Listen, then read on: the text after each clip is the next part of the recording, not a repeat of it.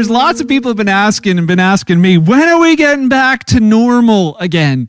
You know, when are we going to get back to normal? I hear people talking about, man, I just miss the good old days. You know, when I think about the good old days, it used to be like, you know, they'd be talking about Leave It to Beaver and Little House on the Prairie. Now they're talking about like February. You know, the good old days when life was like, when it was normal. And there's this angst on the inside of many. You know, my boys, they have this affinity for screen time, for playing video games. They love it. They'd probably play all day if they could. And yesterday they just had this extra desire just to have screen time. They have a limited amount of time, and so they were like, "Man, we just want it." And they were begging and bugging, and Beth finally just got to the spot. She's like, "I just wish I could go back to the olden days when we didn't have screens." And she didn't quite sound like that, but that idea of, can we go back to the olden days? I wish I was back in the olden days. You know, I think there's that same, maybe that eruption hasn't happened for you, but that feeling on the inside of like, man, I don't love. I want to go back to normal. When can we go back to normal? And my question this morning is this: what if normal, what we called normal, wasn't actually where we were really supposed to be in the first place? What if it isn't what we actually really wanted in the first place? Think of this for a minute. Some of you might actually be thinking, you know, I don't think I do want to go back to normal. I don't think I ever want to go back to my old job. I've discovered something about me, or discovered something about the desires that I have in my heart, that I'm going to do something different. I'm not going to go back. Some of you as bosses have said, you know what? There's people I'm not going to invite back to work. We things have so changed, and the way things work, that normal isn't the way our business is going to be run anymore.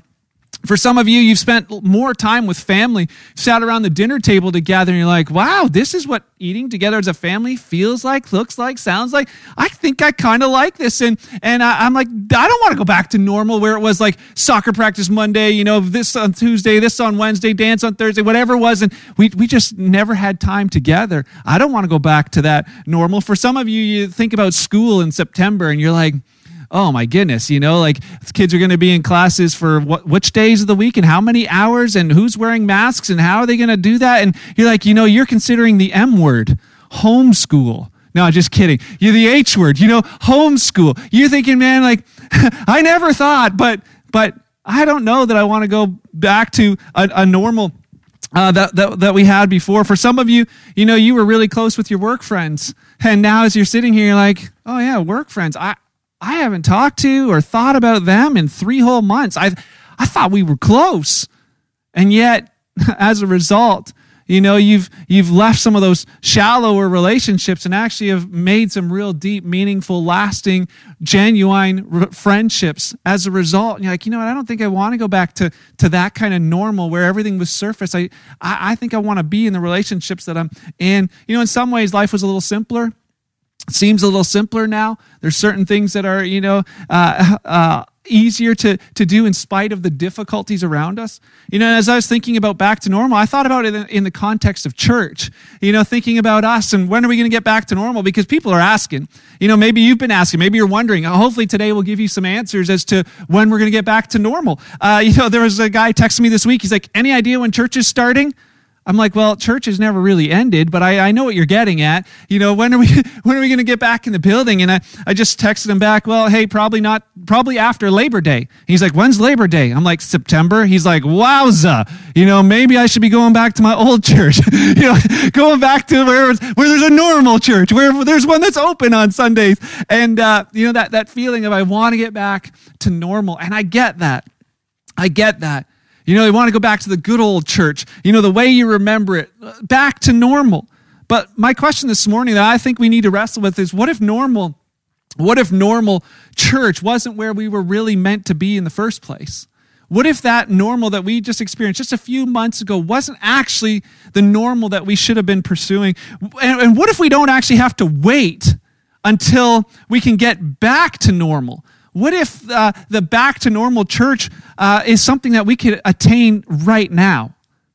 I wonder if we should be considering something different when we think about the word normal. One of the reasons I've been reading through the book of Acts, It's where my reading through the New Testament plan has taken me. That's where I'm at right now. And Acts is a document that was written by a man named Luke. It was written shortly after the time where Jesus died and rose from the dead. He documents the beginning of the church, how the church first started. And they weren't called the church at that point. They were called the followers of the way.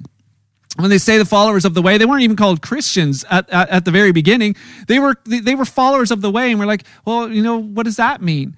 And maybe they describe themselves as the followers of a way of life or a way of living, or maybe even more clearly, they were followers of the way, the truth, and the life. They were followers of a person named Jesus who had radically changed their lives and was continuing to do so. When I read through Acts, there's not a lot written about their services. There's definitely nothing written about their buildings. There was just not about the what and the how, but a lot about the who and the why.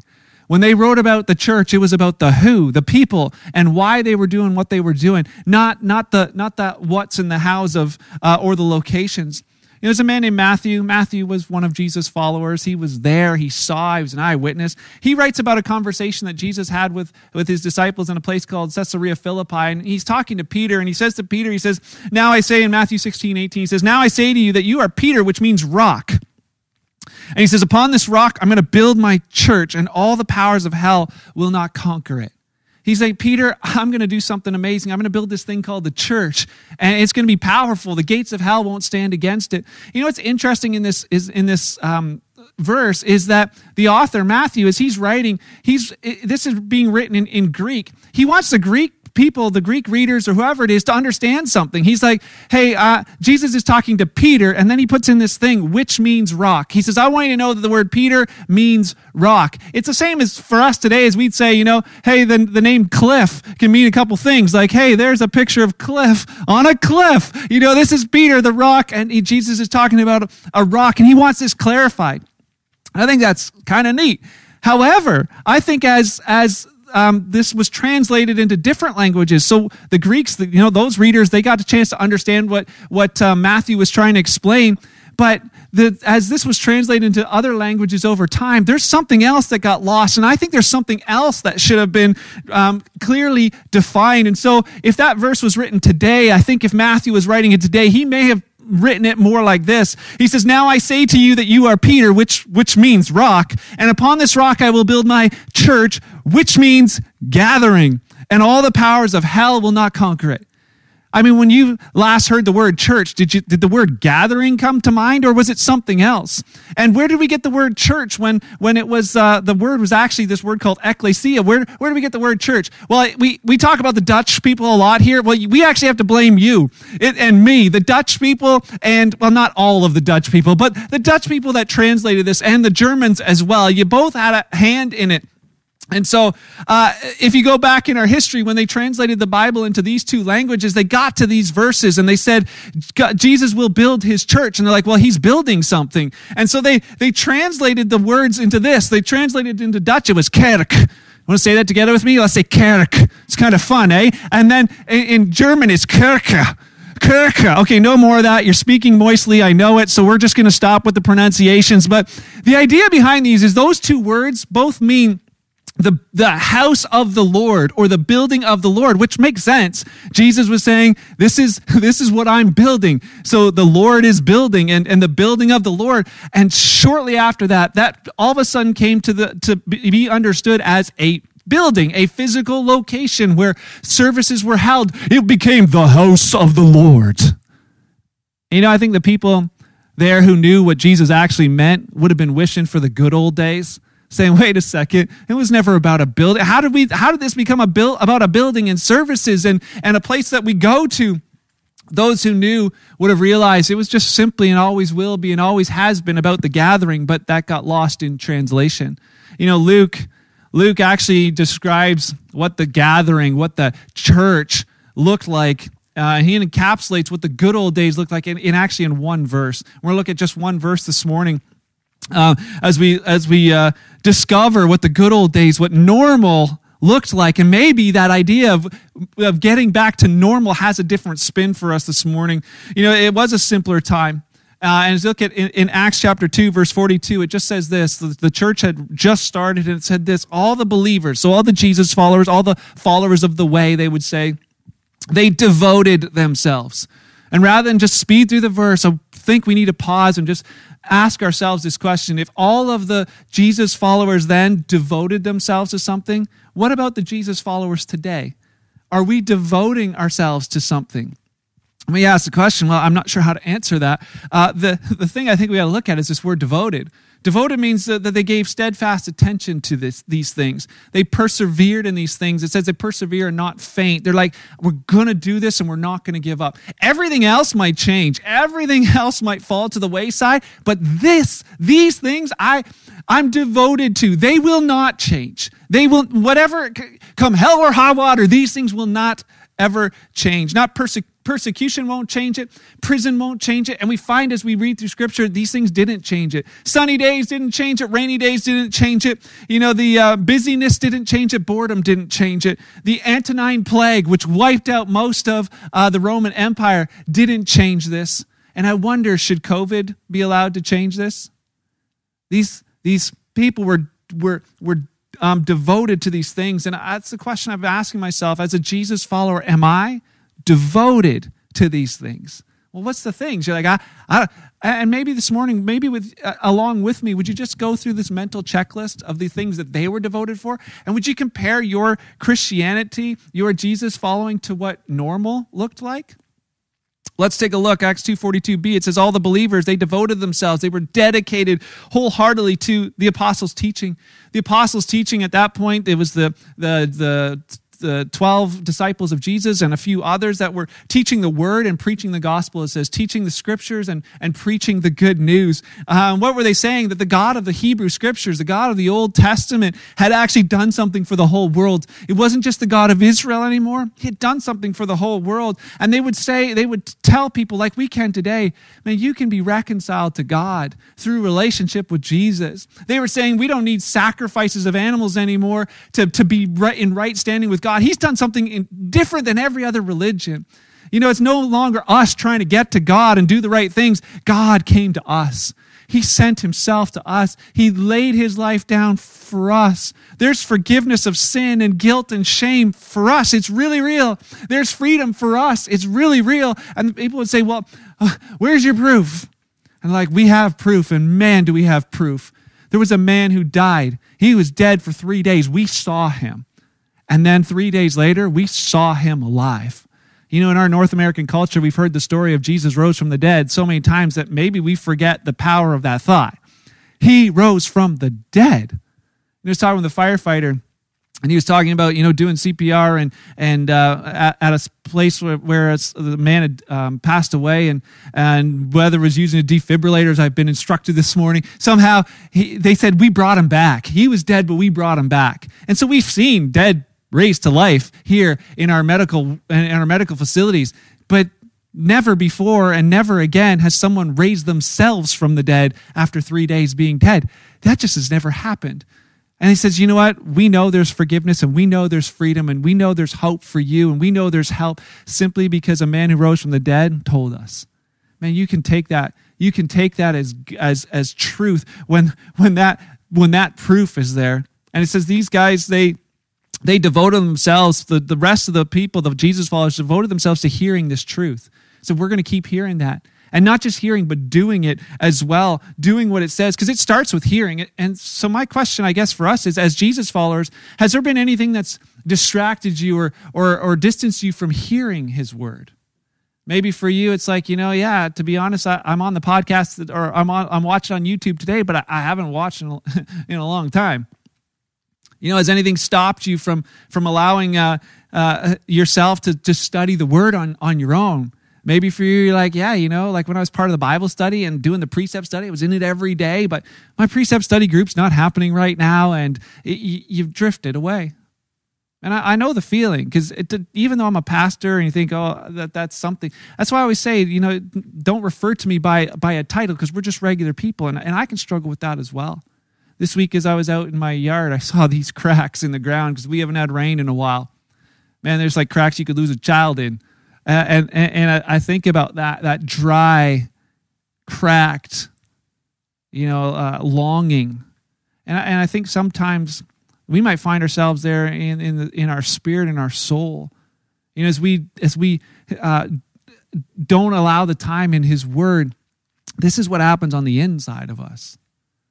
And I love how Zach was saying at the beginning too, make sure you take time for that, devoted to that, because it's like water, it says. It's not just a book or words on a page. It's living and powerful, and it reaches down into here, and it reveals stuff, but it nourishes, and it's like water for the soul. This morning, maybe you're here and you're like, yeah, you know what? I'm feeling dry and cracked inside. Man, would you open your heart to the water of His Word, that it would come in and just bring the life that it's designed to bring? But devotion finds a way.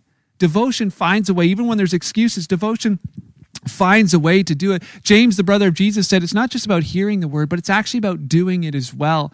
I talked to a guy this week who was just saying to me, Mark, he's like, man, I'm so challenged by what Jesus said. And he says, I realize that I've said I'm a Jesus follower, but I'm not actually following. He's like, I just really want to follow. And he says, I have this situation in my life right now that I know I need to change. I know I need to do something in order to follow Jesus. And he says, you know what? It's going to be really, really difficult, but I want to follow Him because it matters. And I was like, man, I'm inspired by you, because that's what Jesus following looks like, doing what He says. And I met another guy this week. He was homeless, and he ended up at my place. And through some of the conversations we had, he said, I was at church, and at a church, he says, I heard about, you got to love each other, you got to bear one another's burdens. He said, I heard about all that, but when I needed it, they didn't do it. And, that was his perspective. And I'm not saying, hey, the church has got it wrong, or this church has got it wrong, or any of that stuff. I'm just saying that when in the perspective of others who are watching, it matters. It matters that we're doing what it says. We're doing what He says.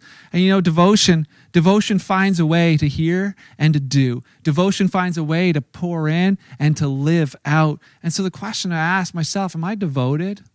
Am I devoted that nothing's going to take me away from this? How about you?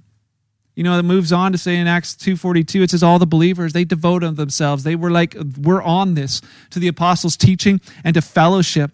To that, fellowship's not a word we use unless you're like a Lord of the Rings person, but we don't really use that thing. Hey buddy, you want to come over for some sweet fellowship? No, we just don't do that. We're like, come on over for a campfire or whatever. But that idea of fellowship was this close connection with. Not just, that work around the water cooler. Hey, how are you? I'm good. How are you? Good. Okay, see you tomorrow. It was like, this idea of knowing one another. There's a hashtag out there, Better Together, but that's not just a cool hashtag. That's an amazing idea. As we look at the next couple verses, if you want to, you can check it out in Acts 2. It talks about how they had they would gather together as the church, the gathering in one place. They would do that, but it says they also gathered in homes, from home to home. They would do that often. This idea of house parties that we've been talking about, is not even our idea. It's not even a new idea. It's something that the church, that was normal for them back in the day. Have some people over, have intentional conversation, be about His teaching, be about these things. The New Testament's full of these imperatives around this idea of one another. And for one another, as you look through, there's a whole bunch of them. The New Testament writers and Jesus would say things like this: love one another, serve one another, accept one another, tolerate one another, don't grumble about one another, forgive one another, bear one another's burdens, confess your sins to one another, yield to one another, comfort one another, encourage one another, pray for one another, be hospitable to one another, and 24 more because we don't have time. There's all of these things, and you can find them on the screen. Of these things to do one another. This idea of being one another. But how do you live out one another when you don't know one another? How do you do these things? How can you actually bear a burden if you don't know there is one? How do you forgive a wrong if you don't know a wrong has been committed? How do you meet a need if you don't know there's a need? And how do you pray, to pray for one another? My kids have this prayer app that's inspired them to pray for different people around the world. And the other night, I was listening to them pray, and my son's just like, Lord, I just pray for all the people in Uzbekistan. Amen. Right? We're like, the prayers like that, that's something that sometimes as adults we become sort of relegated to. Well, I just pray for everyone. I just pray for everyone in Kingsway Church. I just pray for everyone watching online. I just pray for everyone. But we don't know what the everyone is actually going through. And the goal of one another wasn't that we would know what everyone is going through, but that we would know what one other person is going through and that we would bear one another's burdens, because that's what one another is, one plus another. You know, the idea of those two things knowing each other. And it says they were devoted. They were devoted to this being together. And maybe you're like, you know what? That's not comfortable. I agree. It's not always comfortable. You know, for many, normal for us looked like, let's make our comfort zone the best it can be. That was our old normal, right? Like the lazy boy and, you know, the more money, the more stuff, AC in the car, newer car, more leather, smoother ride, everything about comfort in our lives. But you know what? When we live in the comfort zone, do you realize that's not where you grow? That's not where you spiritually grow for sure. Isn't it true? Isn't it true that the times where we seem to grow the most spiritually from the inside is when we're in the greatest trials of our lives? When we're in uncomfortable situations? You know, we tend to grow most in the uncomfortable times. Like, you know, when there's difficulty, isn't it true that you find yourself, you prayed more? Man, when you're going through something tough, it's like, man, I'm reaching out to God more. When there's uncertainty, it's like, God, show me your hope and direction. It's like this drawing to Him. It's those places we grow is when things aren't comfortable. So, you know, the normal, I wonder if the normal that we should be seeking to get back to, if that's actually possible right now, even though we're not allowed to meet in this building. And so as a church, we're not, you know, as Kingswood, we're not suggesting house parties where, you know, you're watching with some other people and having conversations together. We're not suggesting that because we don't have other options.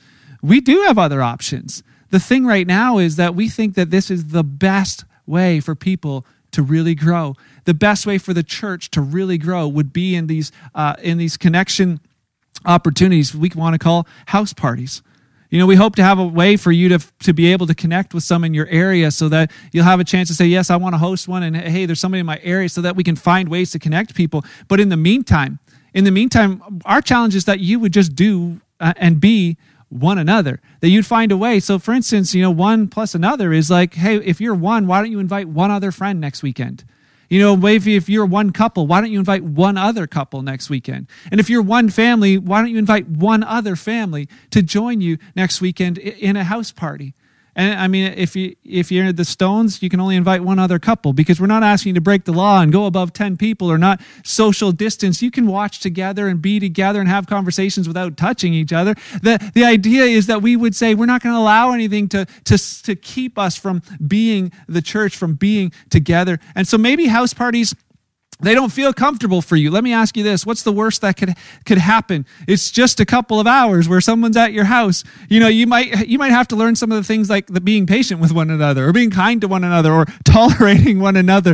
But those are the things that He's called us to. You know, you might just find, though, that the opposite is true, that you actually find some of the greatest, deepest, meaningful relationships and genuine friendships that you've maybe never experienced before. You might actually experience what Jesus called the church, the gathering. You know, the other thing is this might be the thing that actually helps you stay or get devoted. Maybe you're like, man, I'm having a hard time studying the Word. I'm having a hard time with this. I was talking with somebody a couple weeks ago and asked them, hey, so what'd you think of the service on the weekend? They're like, oh, to be honest, I haven't watched them. I haven't watched in a couple weeks because, you know, I really need other people around me to help motivate me to do these things. I was like, that's so true, and that's not new. The writer to Hebrews wrote this in Hebrews 10:24 and said, let's think of ways to motivate one another to love and good works. And our hope is that these house parties would help do that very thing. Help people saying, okay, you know what? Maybe I don't want to roll out of bed, but I got to be there because I want to be connected to this group of people. As we stay motivated, devoted to teaching, devoted to fellowship. You know, if maybe you're watching, you're like, you know what, that's fine, Mark, but I don't need it. I'm faithful. I'm on there every week. I'm studying the Word every week. I'm good. My challenge for you this morning then is this, that it's awesome that it's good for you, but maybe there's others around you that actually need you, and they need that they need what you bring to the table as a result. Maybe you're the one who's going to be the catalyst in helping someone else in their walk with Christ. Because, you know, to be honest, there's reasons why people can't be a part of these online things, because for some, they don't have reliable internet. For others, they don't have enough internet to be able to watch. It would use up all their internet, and they just need somewhere to go where they can watch and be a part of it. You could be their answer. You know, there's others who don't know Jesus yet. And by you inviting a friend over, a neighbor over, and saying, hey, you know what? We do this thing on Sunday mornings. We'd love for you to join us. Even if we, you know, we'll watch only as long as you want to watch. And maybe all they get to see is Zach for 5 minutes, but man, it could be the catalyst that leads them into a life-changing relationship with Jesus. So our thoughts of, hey, I don't need that. Man, are we devoted? Devoted finds a way to fellowship with one another. You know, Carey Nieuwhof is a guy who writes some leadership stuff. He wrote something to this effect, that for years we've been preaching as a church, we got to get outside the four walls. We got to get outside the four walls. We got to get outside the four walls. And now COVID did that. And all we're saying is, can't wait to get back in. Can't wait to get back in. Can't wait to get back in. We don't have to get back in to be devoted to fellowship. And our encouragement and challenge is this. So that's the question. Am I devoted? Am I devoted to his word? Am I devoted to fellowship? And the final two things, spent most of the time on those because I feel those are the tougher ones. But these next two things are the natural things that come along with it. Acts 2:42, all the believers devoted themselves to apostles' teaching, to fellowship, and to sharing in meals, including the Lord's Supper. They devoted themselves to eating together. Why does that matter? And we're not saying you have to have full meals and everything, but it's something about when people eat, they talk. You know, around the dinner table. I just love that, sitting around our table when we eat together, to hear my kids share their stories of the day or the joke of the day or whatever it may be. And maybe you've discovered that as well.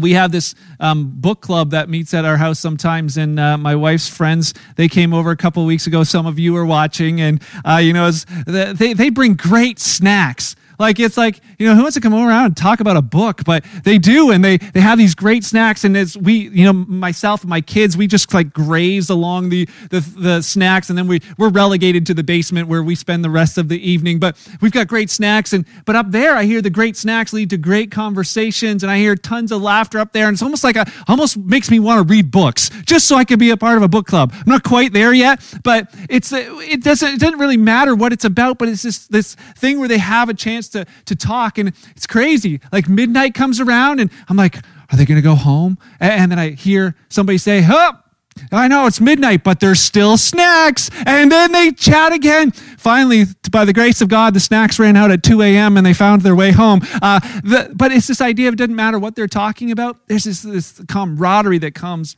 as a result. Sitting around campfire with guys. I mean, we talk about cows and mulch and whatever, but when the snacks are gone, see ya. You know, but they did this thing with meals together, but they also had this very intentional meal together. The intentional, Jesus-inspired meal. This physical reminder of why they were gathering in the first place. Saying, you know what, the reason we're devoted to these house parties, devoted to meeting together and the teaching is because of what he did for us. His body broken for us so we could be whole. His blood shed for us so we could be free, so we could be forgiven, so we could be free to love others. You know, the reality is that we probably aren't going to be in our building before Labor Day. So we've got a summer of opportunity. You know, and our hope is that over the next couple weeks that we're going to have a chance to do communion together. But you don't actually have to wait for us. Maybe next week you just decide, man, I'm getting grape juice or apple juice or pear juice or Diet Coke or whatever you want. Whatever it is, it's going to be your intentional drink. And you know, some bread or some crackers or some goldfish, whatever it is, and sitting down and saying, you know what, we're going to spend some time just reminding ourselves of why we're doing what we're doing. Devotion finds a way to celebrate together. The question is, am I devoted?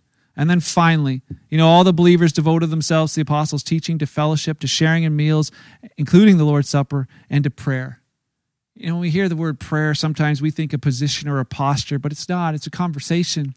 It's just an intentional conversation where I'm talking to God and listening to God, talking with God. You know, I'm asking God things and thanking God for different things. And it involves others. You know, talking to God about others. Or maybe I'm talking to God with others. And those aren't always comfortable. You know, prayer is one of those things that may not be comfortable, but man, it because it reveals what's really going on in your heart. But I think for some, it's like, I can't pray around other people because it reveals that there's nothing going on in your heart. And our hope together is that as we get into these uncomfortable times, maybe, they might feel a little uncomfortable. You'll go, man, I'm so grateful for those times because it's where I grew the most. Because it's not just that it can be uncomfortable, it can be powerful. James, the brother of Jesus, said this, confess your sins to each other. Oh, that's tough. We're not saying, hey, on week 1, do that. But you know what? Once you build a relationship with somebody that's genuine over a number of weeks, trust is there. You're like, you know what? Okay, you know what I've said every week? This has been my prayer request. This has been my prayer request. But to be honest, here's what I'm really going through. Man, what an opportunity. What an opportunity. He says, pray for each other so you might be healed. The earnest prayer of a righteous person makes great power available, produces wonderful results. That idea of prayer and being intentional. And maybe, after this thing at your house party today, you'll actually maybe take some time to do it again. And maybe you simply say, hey, here's what I'm thankful for today. Or you know what? Here's what I'm going through. Could you just pray with me? Or maybe you're saying, hey, here's who's on my heart. And I think about people today. You don't have to close your eyes, fold your hands. I'm thinking about Glenn today. Glenn and Michelle have gone through a really, really difficult time in the last couple of weeks. You guys have been on my heart. I've been talking to the Lord about you, and even right now, believing that his presence is going to carry you today through this moment. Just simple things like that, where it's just the chance to be genuine, us, real people with a real God, really sharing with him, knowing that he really cares for us. Man, it could be incredible. Final thought this morning. What if that was the normal we should be trying to get back to? What if that's the normal that we are actually missing? Devoted to his word, devoted to one another in fellowship, devoted to eating together and reminding ourselves by the Lord's table what we're doing and why we're doing it and who we're doing it for and who we're doing it with, and just committed to prayer, to praying for one another. I've had to ask myself that question. Can I tick those boxes? Am I devoted? Then nothing's going to stop me from doing those things. And so my question is to you, what's stopping you? Would you be willing to join us on this experiment this summer and just take part in a house party, whether that's inviting one friend over or just agreeing to go somewhere? Invite people, invite a friend, invite people that have the same comfort levels as you regarding COVID, or the ones that are going to, and wherever you end up, be respectful of the home that you're in and the time to leave, but just to be together, to be the church, because we're not likely back in our building this summer. So we have a choice, each of us. Are we going to choose to wait until normal comes back? Or are we going to choose to be normal and go back to what normal really was? And I think it could be something incredible, that this could be the year. I know people have staying over and over. I can't wait for 2020 to be done. I just can't wait for it to be over. I had enough of 2020. But I think some of us may look back and go, you know what? This was the best year of my life. Why? Because it's finally the time where I got back to normal. Can we pray? Heavenly Father, thank you. Thank you for your word. Thank you that it does mess with us sometimes. But thank you that it instructs us. That's living, powerful, it's drawing on us. And Lord, I just pray for the people who right now have just a sense of your spirit tugging on the inside of them. They hear your voice. Lord, I pray that you give them wisdom and courage in how to follow that out this morning. To not just hear, but to do. Because you're desiring to do something in them and through this church in your world that you desire to reach. God, I pray that you continue to birth that in our hearts, that we would be on mission with you, because your mission is amazing, and your gift of love is amazing, and your freedom is amazing. For those watching who don't know you, Lord, I pray that this morning, for them especially, that as they just sense your presence, that they would reach out and begin to trust you. Lord, thank you for this thing called the church, or whatever you call it. But thank you for it, the bringing together of people to grow as your family and your body. Lord, we desire to do that to the best of our ability, and that you might receive glory. In your name I pray. Amen.